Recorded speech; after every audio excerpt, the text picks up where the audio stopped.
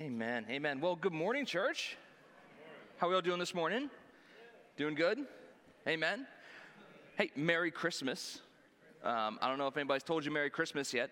Can I tell you, the first time, like this month, somebody told me Merry Christmas, I'm like, okay, you're crazy. It's not December. Oh, it's December 9th. I don't know where the time went. Can I just tell you? I'm so excited for Christmas. I'm so glad that we're here, but I don't know how we got here. Right? I don't know about you, but it feels like this year just flew past. Like, I'm still trying to get past that, like, it's not still spring. Like, I think that we might be in May still, and we're all just having one grand delusion that we're now in December. I almost said October. That's how I'm convinced that we're not in December yet. Yeah, it's just, having a baby has made things go so fast, and Gab and I are so excited to celebrate Noah's first Christmas this Christmas. So excited. He's not excited, but we're excited. I'm excited for him. And today's a very special day for us because this is actually his 10-month birthday. Yeah, he's 10 months today. So exciting. And actually, believe it or not, I love that we sang the song Gratitude this morning because he was actually born to that song. So it's like gets me a little, the baby. But anyways, we're so excited for Noah this Christmas, in celebrating just the birth of Jesus and all that, like, kind of Christmas is. Last year, before he was born, the one thing I wanted in the whole world was for Noah to be able to see, like, Christmas lights, right? Because let's just face it, Christmas lights make everything look better. You know what I mean? That's why people leave them up all year round. You know what I mean? Also, they're hard to take down, and you don't want to die on a ladder. That's my fear. My biggest fear is dying on a ladder. That's just, between you and me, I'm just being real with you, okay? But I love the Christmas lights, and last night we had the opportunity to take Noah to, on a little hayride. There's, a little farm a little ways north, and they have, all these light displays, and they go on, a little hayride, and they have, there's, a tunnel of lights and all this kind of stuff. And it was a little cold last night, so Gab had Noah bundled like a mummy. He was basically just a pile of blankets that I was holding like this, right? And I wasn't 100% sure if he could even see the lights from inside. He kind of reminded me like he was like a little tank. All I saw was two little eyeballs. You know what I mean? He looked like a little ninja. He had like a little face, like head covering with a face mask. He did. He looked like a little ninja. It was adorable. So we're going through these lights, and Gab and I are we're so excited. I'm like, oh, it's a tunnel of lights. Look at all the lights, Noah. And he's just kind of sitting there being like, okay. We're so excited for him to see all these things, and he's just kind of like, meh, it's all right. And then of all the things he gets excited for, we'll get home and we'll it's like snack time, and we'll give him a banana. He's like, banana. You know what I mean? He doesn't, so we get it, right? He doesn't fully get the picture of Christmas yet, but we're excited for him nonetheless. It brings into question, what are we going to get him for Christmas? We'll find something nice, but we all know that the box that is going to come in is going to be more exciting for him than the toy, right? We might just wrap up a banana for him, That might actually do. We might just save money, go the economic route this year. Or we could just put an old remote in a box, because he loves to find the remote. I don't know how he does, of all the things, he's got stuff that lights up and plays music. He's got things that grandparents got him, but the remote that just sits there and does nothing, that's what he wants. You know what I mean? I don't understand how. But there's such a beauty and such a joy when it comes to being able to celebrate Christmas, especially with our son Noah. I'm just so excited for it.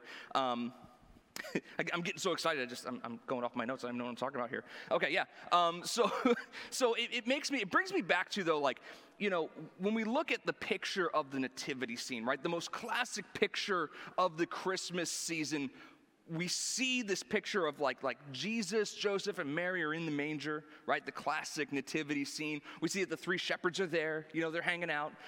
They have all their there's cattle and sheep and all the animals. And sometimes people don't always understand cultural Jewish traditions. So there's a random pig in there that shouldn't be there. You know what I mean? Because it's we're in Israel. And so and then you have on the other side, you have the three wise men showing up, right? And that's the classic picture of the nativity scene. And so part of what I want to talk about this morning is kind of that journey of the wise men to Jesus? That's what I want to really unpack with you here this morning, because it's really unique. I think there's something so powerful. And if you're ever like me, there's so much like mystery around the picture of like the wise men coming to Jesus, right? Just wave me. Have you ever like wondered more about like what was all that about? Yeah, even like the gifts that they brought. You know, I can imagine when the wise men showed up to Mary with like gold, frankincense, and myrrh. Mary's like, wow, this is, woo, a stuffed animal would have been great. You know what I mean? You know, that'd have been just perfect.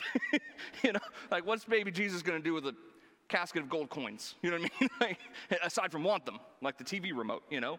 Because keep in mind, when the wise men showed up to Joseph and Mary, right, they were no longer in the manger. It was actually 2 years later. Right? We always put it together because right at the end of verse 1 is just like the moment Jesus was born. In fact, verse 1 of Matthew says that Jesus, he was born, they named him Jesus. And then it jumps right to the wise men. We don't read is that there's approximately about 1.5 to 2 years between verse 1 and verse 2. Right? So we just kind of throw them all in the manger. So listen, if you have a manger at home and you got like the shepherds and the wise men and they're all there, listen, don't take apart your manger. Okay, I just want to encourage you. So some of you here are tempted to have like a very biblically accurate manger. Don't take it apart. Just be encouraged, all right? It's fine. Leave them in there because it's all part of the story of who Jesus is, right? That's what the nativity is talking about. That's what the season of Christmas is all about. It's celebrating the coming of the Christ, right? This is who we are celebrating. So I just want to like kind of unpack this with you a little bit. And before I do, I just want to invite you in your notes here. You probably have this little sheet. We're going to do something a little different with notes this morning. Normally we do like fill-ins and different types of things. And some of you are like, we always ask this, like, who's like a fill-in person? Some of you are fill-in people. That's okay. Listen, we're going to have, there will be fill-ins in life for you. But I want this morning for us to just take a little bit of an inventory together. As we're talking about walking in the footsteps of the wise men, I want us to start off this morning.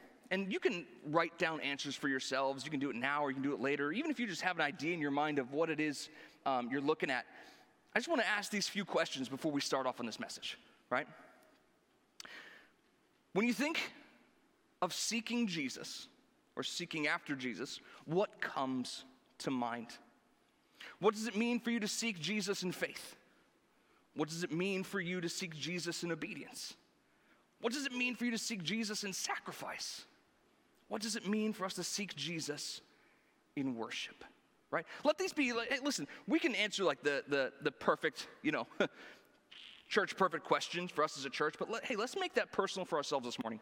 Let's ask those questions of ourselves because these are the steps that the wise men took in seeking Jesus, right? These are the steps that the wise men took in seeking Jesus. And I can only imagine what that first interaction was between Mary, Joseph, and the wise men, right? Because if it were Gab and I, in that situation, can I just tell you, Gab is an amazing host. Gab loves to host. She's like that. She's got that like full-blooded. She loves to like Italian. Loves to make people feel like home and welcomed, and like have coffee on and cookies and things that you would like. Like she wants to. Like, we don't have a big house to host a lot of people. We want to make sure we have a cozy house to host people if they were to come over. Right? If you were to come and visit our house, we would want to make sure that like you were gonna feel welcomed and warmed and loved. Like that's Gab's great. That's one of her great goals in life. Can I tell you? And I love that about her. But coincidentally, one of Gab's greatest fears in life is the house not being ready if somebody shows up. Right? Can anybody else agree? Is anybody else like that? Right? In fact, so much so, can I just tell you? Oops, sorry, I'm just covering my mic. Can I just tell you? We just had a conversation like just the other day where like, we were talking about like just wanting to be healthy, right? God forbid anything were to ever happen to us if like the paramedics were to ever come. I don't know what the conversation was around this kind of thing. It wasn't in fear. We were just talking about it, right? Gab's number one fear is not that something would happen to one of us and we would have to go to the hospital. No. Her number one fear is that the paramedics would come and the house would not be ready. That's the number one fear. Can you imagine like the paramedics show up like, oh, hold up. I mean, we could go do CPR in here. I'm not sure they ran that dishwasher. Right? Like, that's Gab's greatest fear is that we would have company that would come over by surprise and the house is not prepared for them, right? The house wouldn't be ready for them. That's Gab's greatest fear. So I can imagine if we were in Joseph's and Mary's shoes, that conversation would have been a very unique one, right? Would have been one to remember. Because I can imagine that, Mary is in there, right? Jesus is at the time probably about 2 years of age, maybe just under 2 years of age. And, Jesus, a toddler at 2 years of age, they're still into things like remotes, right? Like baby Jesus probably wanted something of like Joseph's like woodworking tools that he probably wasn't supposed to have because he's 2. You know what I mean? And so I can imagine that Mary is probably chasing Jesus around the house, trying to get him down for a nap time. And if baby Jesus was like anything like our son Noah, he wasn't napping. You know what I mean? His sound machine wasn't working the way it was supposed to. Not that they had that. So Mary is trying to get Jesus. I just, in my mind, this is how it's going, right? And Joseph just kind of comes in like, honey, we right outside have guests. Right? I can imagine Mary's like, is that your parents? Have they come? We're not ready to host right now. And I can imagine Joseph's like, nope, they're dignitaries, and they're here to see Jesus, right? Like that must have been a unique interaction between the wise men, Joseph, and Mary, right? So let's talk about the wise men. Let's talk about their journey to Jesus. And let's just start with dispelling just a few common myths, right? We know that they were wise men, right? They weren't kings, right? We all know the song like, "We three kings of Orient are." Nobody knows what that is. Let's just face it. We sing that. We don't know what it means, right? But they weren't kings, They were magi, right? And they came from the east. They came from the kingdom of Babylon. And their job, right, for one, there are probably not 3 of them. Again, don't dismantle your nativity scene. Okay, deal? Deal? Okay, good. This morning you're with me. Okay, yeah, don't dismantle your nativity scene. But if you want to make it biblically accurate, you probably have to add a lot more characters. Okay? Because in all reality, there were probably not 3 wise men. There were probably at least 12. Because the common Babylonian tradition was to send a delegation of 12 magi to meet with other kings. Right? That's what it was. So 12 guys showed up. And they probably weren't like the guys that we see in the manger that are like dressed in a fancy robe with just a pointy hat. They might have had the pointy hat, but they probably weren't just dressed in like their evening robe. You know what I mean? These were the magi. Their job as magi were to be, they were intelligent and knowledgeable in like all areas, right? Did you know that? Like their job was they were historians. They were like military tacticians. They understood science. They understood history, right? I might have said history, right? They understand literature. Their job was to be knowledgeable in all things that they could be knowledgeable in, right? Like they were the Wikipedia before Wikipedia existed, right? They had to know everything because their job as magi, right? Their job as the wise men in Babylon was to identify and train up a Babylonian king. Did you know that? That was their job. That was like half of like their entire life's purpose was to identify a king for Babylon and to train them up. That was their job. So these were smart people, right? These were intelligent people.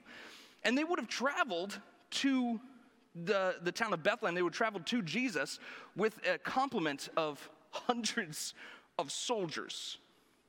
Right? It would have looked like a small army was descending, right, on the home of Joseph and Mary, right? This was probably an intimidating force. Horsemen, camels, they would have had hired servants. They would have had quartermasters. They would have had people to cook. They would have people to carry all their supplies, right? This was a big ordeal, right? We have a little like story time, like a Christmas story time for Noah, right? And we just kind of see like there's like the 3, wise men on their camels with like 3 presents going to the house of, Jesus, Mary, and Joseph. And that we missed the grandeur of this event. Like, this was a big event. And they were doing this because there was we go back in history, we can see that at the time that Jesus was born, there was no king in Babylon. Yeah, there was no king in Babylon. In fact, Babylon had a long history, about 25 BC till the time that Jesus was born, and then even sometime afterwards. It was a little dramatic in Babylon, right? Like we look at our elections today, like what's going on, and we think it's pretty dramatic. It is. It's craziness, world's crazy, but nothing like it was in Babylon, right? 25 BC, 25 years before Jesus shows up on the scene in Babylon, the current king is forced out of Babylon into exile from stealing huge sums of wealth from the Babylonian Empire. The guy that comes after him takes his position, changes the national form of worship. He gets poisoned by his wife, who sets up their son as the new king, and then they get deposed and sent to Rome in exile because they were also stealing the wealth of Babylon, right? It was dramatic, right? There were things going on. It was a time, it was festive, right? It's very festive. So they were out looking for Jesus. And so the wise men, were likely trained up, not just in the teachings of Babylon and science and knowledge and all these kinds of things. They were also, we understand them to be, they were taught the teachings of Daniel while he was in Babylon, right? Because we know that the story of Daniel was that he was raised up as the chief magi, right? And would have taught them all about the coming of the Messiah, right? And so the magi are here understanding that a Messiah is coming, and they're looking for a new king because there's no king in Babylon. And so the story sets off. I'm going to read from, I don't have this up here on the screen, so you just have to trust me to read it out of my Bible here. The story sets off in Matthew chapter 2, right? This is 2 years after Jesus is born. I'm just going to read a short portion of here for you, right? Now after Jesus was born in Bethlehem of Judah, in the days of Herod the king, behold, wise men from the east came to Jerusalem, saying, where is he who has been born King of the Jews? For we have seen his star in the east, and we have come to worship him, right? That sets off, this whole thing starts off because they saw the star of Jesus, the star of Bethlehem, Jesus' star in the east. Now, there's a lot of things that people talk about, like what is the star? I'm not going to go into all that. People don't know if it was like this star, this planet, and there was like magnifying light, or if it was like the glory of God. I'm not going to go into all that, right? But they saw something that drew them to Jesus. In their searching, they saw something that pointed to something different. In all the years of their training and looking for a king, they're seeing something that is saying that the true king has come. And so they take their first step in the journey, the same journey that we take every day towards Jesus. They took the first step towards Jesus in seeking him in faith, right? They saw the star in the sky, and they took their first step in faith. We knew that they believed the scriptures because when they go to King Herod, they quote the scriptures telling of the coming of the Messiah, right? Their first step was a step of faith. Hey, can I challenge us, each and every one of us, myself included here, when we talk about, do we believe what the word says? Are we taking a step out in faith of it? Because can I tell you, there's so many things in God's word that I have to choose to believe, right? Because sometimes the world doesn't line up with what God's word says, right? Like it says that I am the head and not the tail. Can I tell you, sometimes I don't feel like I'm the head. Sometimes I feel like I'm the tail. Sometimes I feel like I don't even know what's going on, right? That there are things in this world we're going to see that we have to make a decision. Okay, do I believe God's word? The Magi stepped out in faith because they believed what was written. They believed the prophecy of the Messiah. They believed that one was coming, unlike any other king that they had ever known, right? Do we believe? Do we seek Jesus starting from a place of faith? Do we seek him from starting from a place of faith? The next thing they did, the next step for the Magi was a step of obedience, right? Because they didn't just believe it, right? They didn't just see the star and be like, wow, that's awesome, the Messiah's come. Right? Like it didn't just stop, it didn't just end there, right? They didn't take to Twitter telling people, somebody should go follow that star. Right? They took personal responsibility for their calling to obey the teaching that they had learned, and they took that faith and they put action to faith. Right? How many of us know the word says that faith without works is dead? Right? That we have to put action to faith, right? Faith more often than not requires some kind of step of obedience. Right? So they were obedient to what they saw. They walked in faith, right? And they step out in obedience. The next step that's going to happen, listen, for us as believers, the next step that the Magi took in seeking Jesus was they took a step of sacrifice. Right? It was great sacrifice. The journey of the Magi to Jesus was one of great sacrifice. right? It was not, we kind of have this idea, like they didn't just catch an Uber over there, right? They didn't just gas up, they didn't charge up their Tesla and load everybody in. You know what I mean? It was quite the journey, right? Because I mentioned that it was basically a small army that had to go with them. And now I don't know what the bank account was of the Magi. I don't know if they had like a petty cash fund, to just kind of do what they wanted with. But I can imagine that their lives had to be put on pause in order to seek after this newborn king, to seek after Jesus. Their lives had to be put on pause, right? Amen? Are you with me? Yeah? Everybody tracking with me? This was a great moment of sacrifice, because all the people that came with them, listen, they're traveling they would have traveled, actually Pastor Ralph shared with me that the distance that they went was probably the distance from about here in New Jersey to Virginia. Is that right, Pastor Ralph? Yeah, about from here to Virginia, between 700 to 1,000 miles, depending on where they started from, right? Which is not in itself not a great distance. I mean, that's a long way to walk, right? We agree. You get your steps in doing that.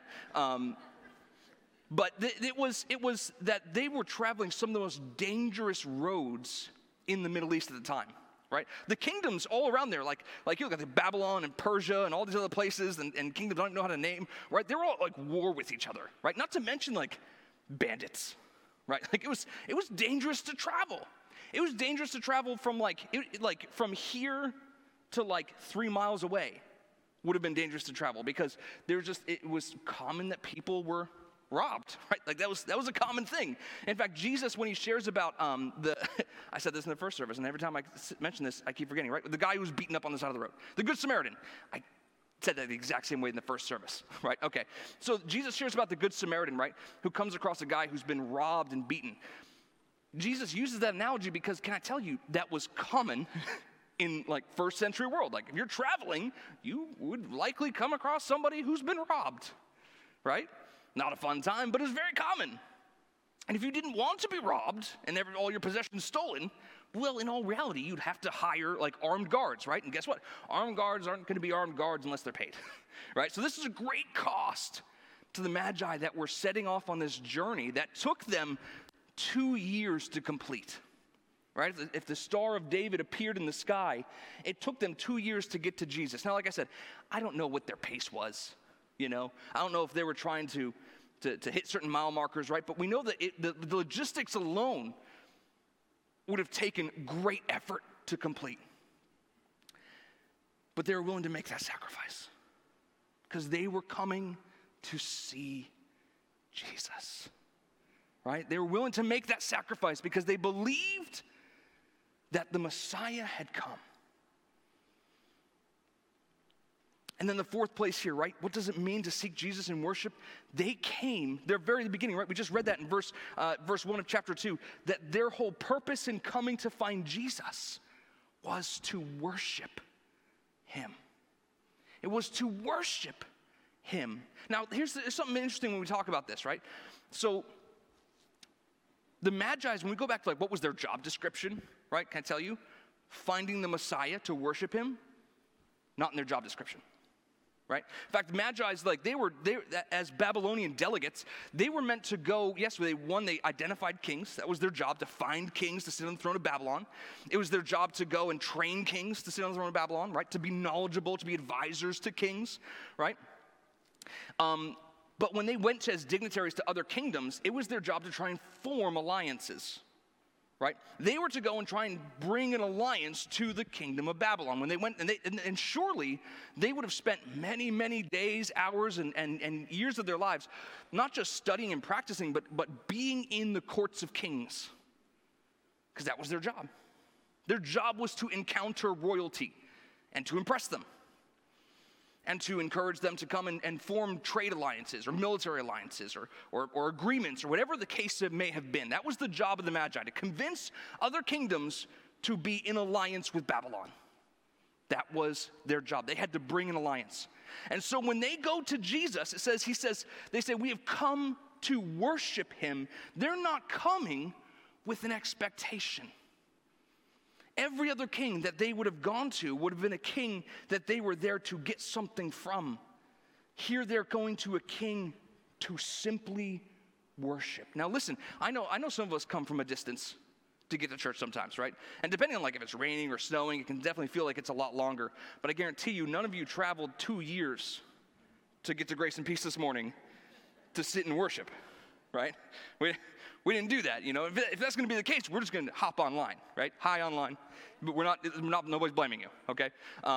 We're glad that you're with us. But we're talking about that like, it would have been such a long time for them to travel at such great sacrifice just to worship Jesus. Can I tell you, that convicts me? Because so many times I've made the art of seeking Jesus and worshiping Jesus one that needs to be convenient for me. Can I tell you, I get frustrated if I want to put on a worship song and have to listen to an ad on YouTube before it pops up. Right? Like, that's too long. It's 30 seconds.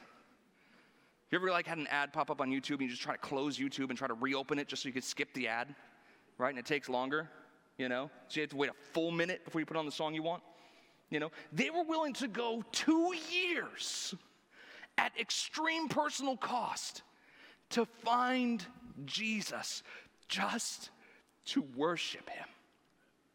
It tells us something about what's going on with the Magi. I'm going to jump over here. Again, this is not up on the screen, so I'm just going to read this for you because I didn't plan this part until like 10 minutes before this service started. Can I just read this for you? This is, just jumping down, this is Matthew 2, starting in verse 9. They depart from King Herod. By the way, they show up at the palace of King Herod. Do you know why? Because they were looking for a king. Right? That's why they showed up at the palace of King Herod. That's what you do when you're a Magi. You go to the palace of the king, right? Surprise, Jesus is not in the palace of an earthly king. Amen?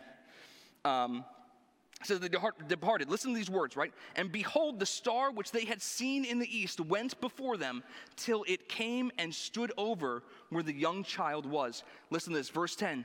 When they saw the star, they rejoiced with exceedingly great joy.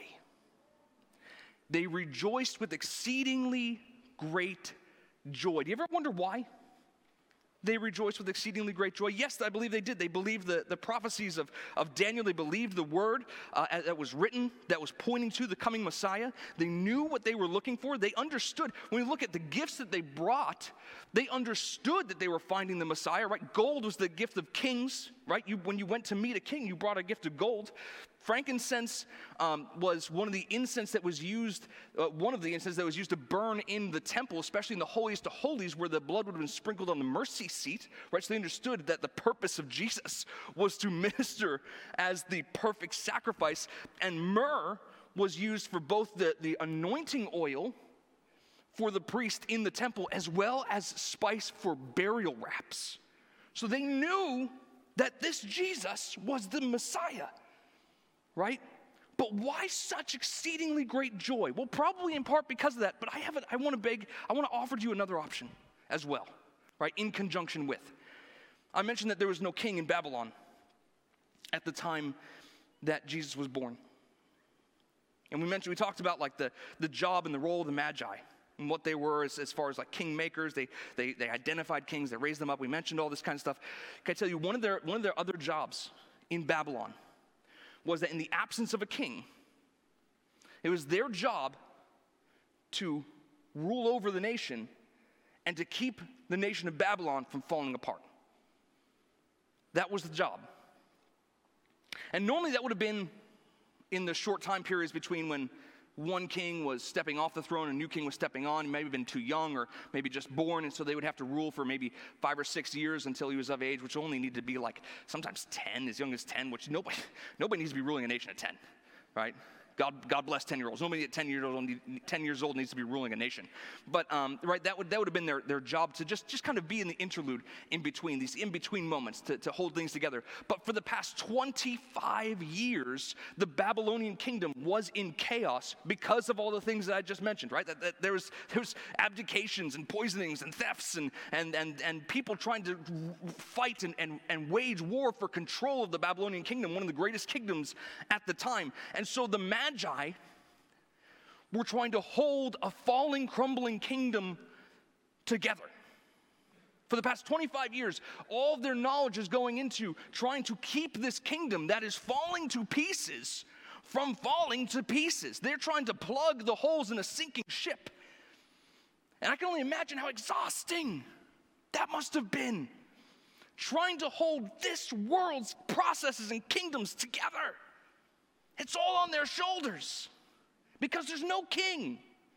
Nobody's there to be in charge.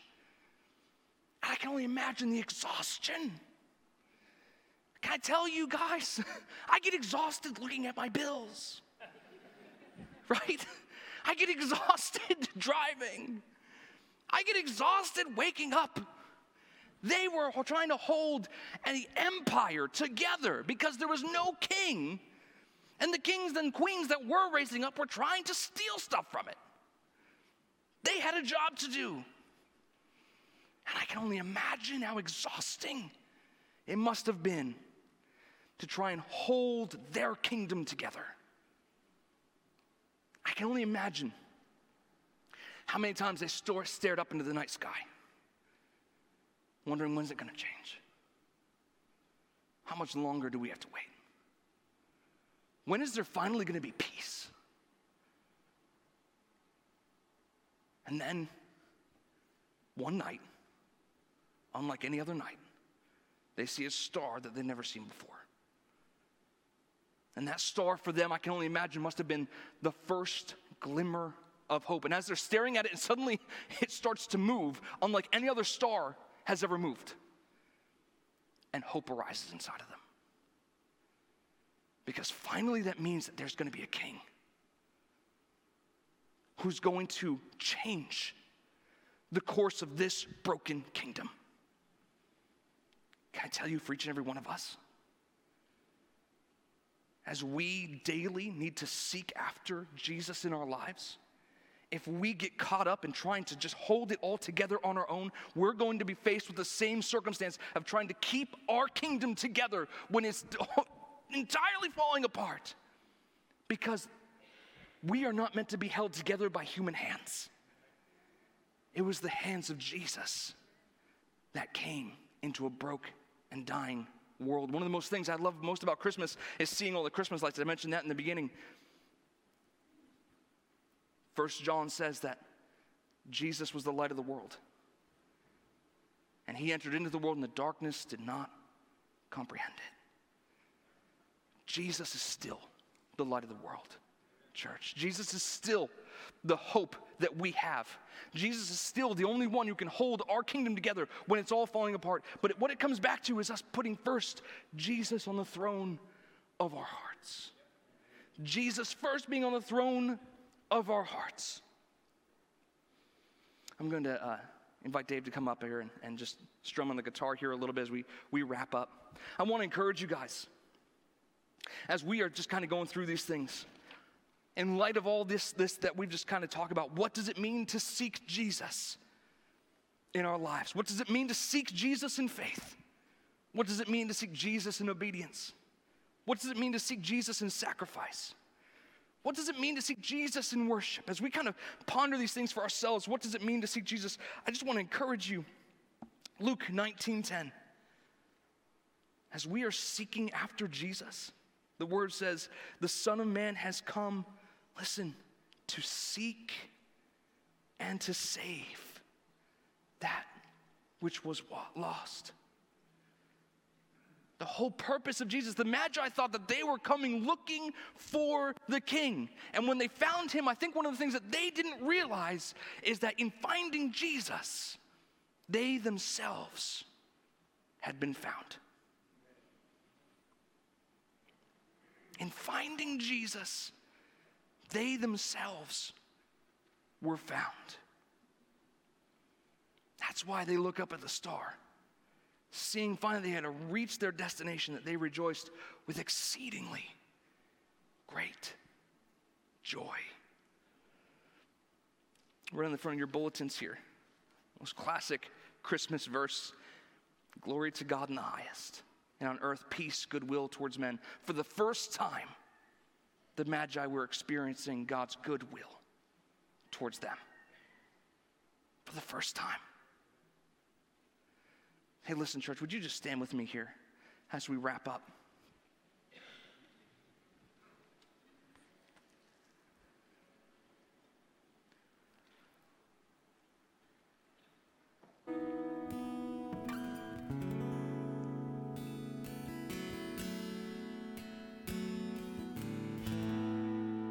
Maybe you're here this morning, and maybe coming into this Christmas season, maybe for you it is just a season of chaos. Maybe you're like me, and you don't even know how we got here.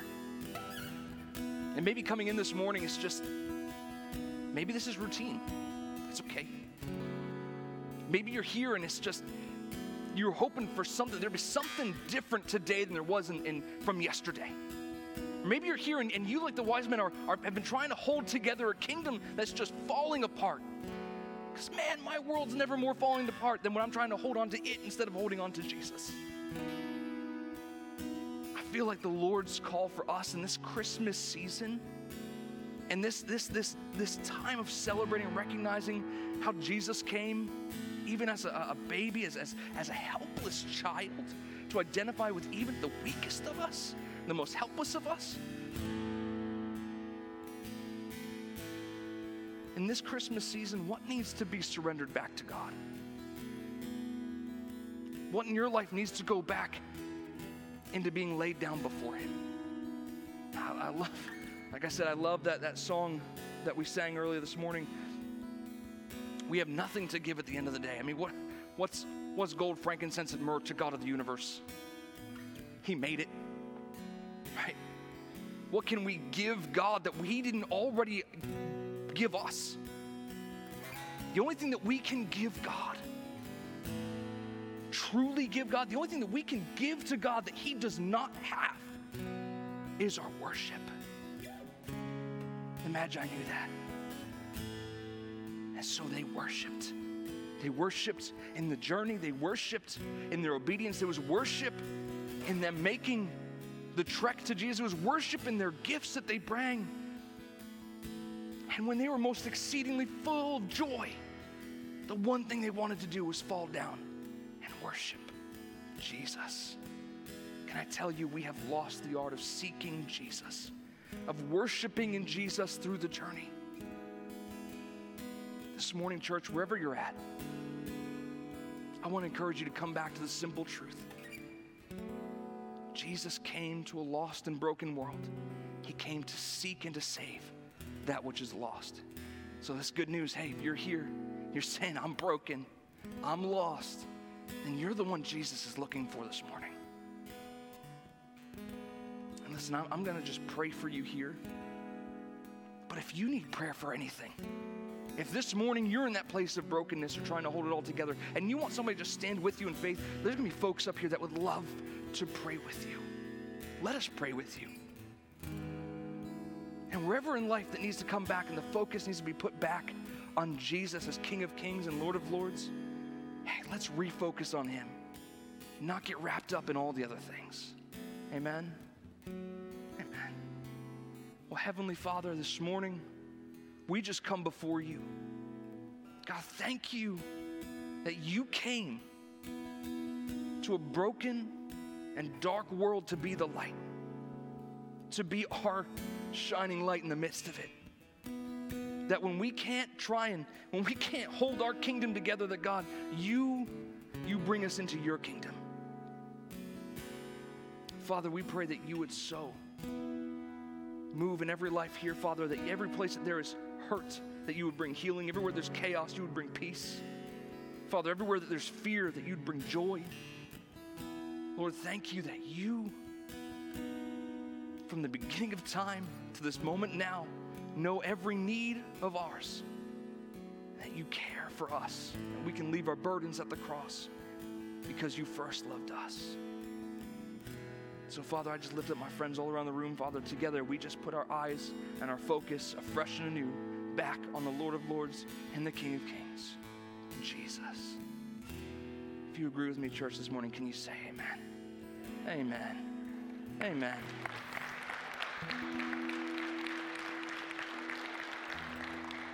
Hey, listen, before you go, I just want to encourage you guys. For one, if you need prayer for anything, come on up, and we love to pray with you. The other thing is that I really feel like, I said this in first service, I just feel like it's for us now. I feel like the Lord just put on my heart this morning that in this Christmas season, he really wants to speak to you in a fresh way. And that maybe you're here and it's been a long time since you felt like you heard God's voice in your life. Or maybe you're here and you've never had an experience where you're like, man, I feel like God's talking to me. You know, I just feel like the Lord wants to, he wants to speak to his people fresh and anew in this season if we'll listen. And so if that's for you, wherever you might be at with that, just I pray you receive that from the Lord. And whatever that looks like, hey, let's be intentional to listen for the Lord because I believe he wants to speak to us. All right, amen. Church, I love you. Thank you for being with us. If you need prayer for anything, please come forward. Otherwise, God bless you. We love you, and we hope to see you soon.